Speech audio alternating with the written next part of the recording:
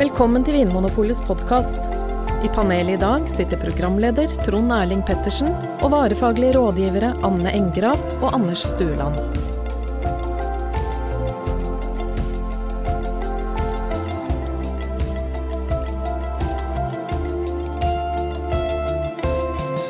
Hjertelig velkommen til Vinmonopolets podcast. Med meg I studio har jeg som vanlig Anne Engrav og Anders Roås Stueland, som nå sitter spente som tentelys, fordi vi skal snurre på druehjulet. Det jo det her lykkehjulet vi har lagd oss, med noen av verdens vindruer på.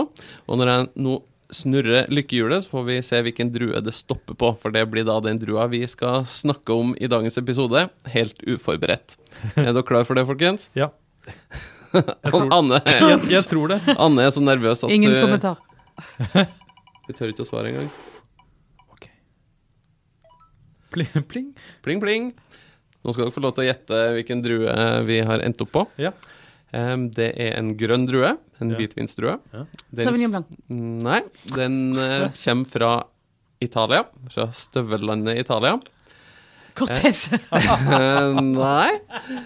Men som I mange områder I Italia, så heter den mest kjente vinen som lages av den drua her en ting, som regel et stedsnavn, mens drua heter noe helt annet. Dette en av Italias aller mest kjente hvitviner. Garganega. Ja, Anders. Det helt riktig. Drua heter Garganega. Og hva heter da vinen? Suave. Ja. Hva kan dere fortelle meg om Garganega? Garganega. Ja, nei, altså, det litt begrenset, egentlig. Ja. Men altså, suave Hvordan smaker en suave da, Anne? har jeg jo smakt. Det håper jeg du har. Ja. Ja. Det jo en ganske vanlig hvitvin, velkjent sådan, fra Veneto.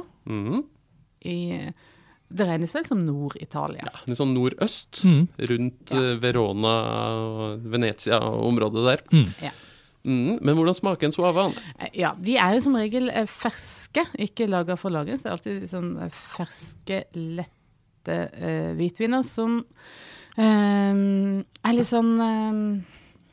litt sånn urter og gul frukt. Gul frukt, ja. Og noen ganger synes jeg de aller beste har litt sånn streif av honning. Ja. Litt sånn noe sånn, Ja, vet du hva litt sånn gyllen. Noe gyllent, ja. Ja. For vet du hva som min sånn knagg, aromaknagg for Garganega? Nei. Det kokt havregryn. Oi! Ja. Det har jeg nesten aldri hørt at noen Nei, har beskrevet det har I noe en sånn- noe sånn vinomtale før. Kornaktig over seg. Ja, jeg tenker ofte på liksom hvite blomster når jeg tenker på suave, og det kan jo henge sammen med det honningpreget som du snakker om, Anne, at det noe sånn lyst og lett og floralt. Gul frukt nevnte du. Kan vi få noen eksempler på gule frukter man kan kjenne igjen I en suave? Jeg ser for meg litt sånn... Banan gul. Nei, det var ikke det jeg tenkte på. Jeg tenkte mer på sånn gule epler, kanskje... Gul kiwi, ja, jeg vet det. Kanskje Nei, nå bare ødelegger jeg. Gule plommer. Ja, gule plommer, epler, sitron. Ja, Sånne ting. også citrusfrukter. Det ikke sånn, det går ikke mot sånn umodne frukter og sånt, det mer litt sånn moden. Og heller ikke fysalis. Nei. Men jeg synes jo at, og nå det sånn at Garganega jo ikke en drue som har verdensherredømme akkurat. Den dyrkes vel nesten bare I Italia og I Veneto. Så det jo ikke så mye forskjellige typer vin som lages på den druen, men allikevel så det to hovedstiler I en suave. Ja, fortell, Anders. Det ene jo den tørre hvitvinen, og så lager de også en på tørka druer, som søt. Ja. Altså at du rett og slett plukker druene og legger dem til tørk før du lager vin av dem? Ja, så det det som kalles en resiotto, men en resiotto di suave. Ja.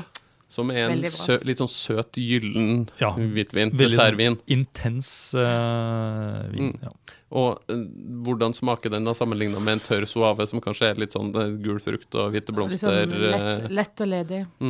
Ja, det blir jo mye mer av sånn tørkefrukt, rosiner og litt sånn kandisert frukt, appelsinmarmelade og te. Honning selvfølgelig. Og så med et lite dryss av havregryn. Ja, litt kokte havregryn på toppen. Som en sånn fruktsuppe med litt havregryn i. Ja. Men den jo mye mer intens, den søte, enn den tørre, som ganske sånn... Den ikke så voldsomt aromatisk. Det veldig sånn...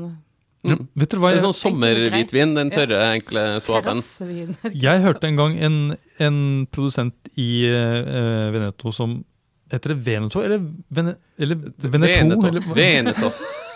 Veneto. Det heter Veneto. Veneto, ja. Veneto. Jeg hørte en produsent i Veneto som sa, og han lagde både risotto og tørr suave, og han sa at til skalldyr så drakk de risotto de suave, altså sånn, den søte. Ja, kanskje det helt sykt. Kanskje de ute etter Smash-effekten. Søtt og salt sammen, ja, som blir sånn være. vanedannende. Og så er det en del sødme i hvert fall reker og sjøkreps og sånt nå. Så det kan det være. Eller kanskje bare at det er det luksuriøse som gjør at man velger liksom luksusvinen og luksusmaten. Det ser jo litt voldsomt ut, kanskje. Det blir ikke så mye reker rundt vinåkrene i... Nei. Kanskje mer gjedde. Men sånn druer i seg selv, vi har jo for eksempel Riesling som en drue som kjent for høy syre og friskhet, andre i Nordån, sånn som Marsanne for eksempel, kjent for liksom lav friskhet. Hvor det ligger suave på skalaen der, gir det veldig syrlige viner. Det ligger liksom midt på treet. Ja. Så veldig mye med suave litt sånn midt på treet, egentlig. Garganega gir veldig sånn, midt på treet-viner, kan vi si det. Og lagres sjelden på, i hvert fall ikke på nye fat, så det veldig sjelden hvitviner med tydelig fatpreg. Men noen produsenter bruker jo litt sånn fat på de litt sånn dyrere vinene. Det først og fremst en vin som skal drikkes ganske ung og i en fruktig stil. Men jeg vet ikke om det druen i seg selv som har bestemt det, eller om det bare liksom stilen i området. I området. Ja. Anne, du jo vårt mat- og vinalibi. Når ville du ha plukket fram en italiensk suave basert på drua Garganega til mat? Den tror jeg kanskje jeg ville tatt frem til den greske salaten. Italiensk vin til gresk salat. Ikke til italiensk salat, altså. Og det rare at jeg tror jeg har ikke vært mye i Italia, men jeg har aldri sett italiensk salat i Italia. Det en annen debatt, Anders. Det må vi ta en annen gang. Men det jo litt rart. Det rart. Ja, det sant. Ja, men til litt sånn salat, sommermat. Ja. Tåler det en litt sånn type lyst kjøtt på grillen og sånn? Ja, absolutt. Litt sånn kylling og pølser, holdt jeg på å si. Det man kaster på grillen. Men den ikke sånn, som vi snakker om, siden den ikke så veldig intens, så skal det ikke så mye marinader og sauser til før vinen forsvinner litt. Men... Vinen tar ikke så mye plass i seg selv. Nei. Godt sagt. Ja, skal vi prøve å oppsummere litt da? Hva det beste med Garganega og vinene den produserer, vil dere si? Den litt sånn erkeitaliensk. Ja. Den på en måte holder seg i Italia. Den bor hjemme hos mor. Hjemmekjær, akkurat som italienske ungdommer som ikke flytter ut før de over 30. Og den ukomplisert. Ja. Den kan alltid bli med på fest. Og hvis vi skal kritisere Garganega for noen ting, hva ville det vært? Kanskje litt kjedelig?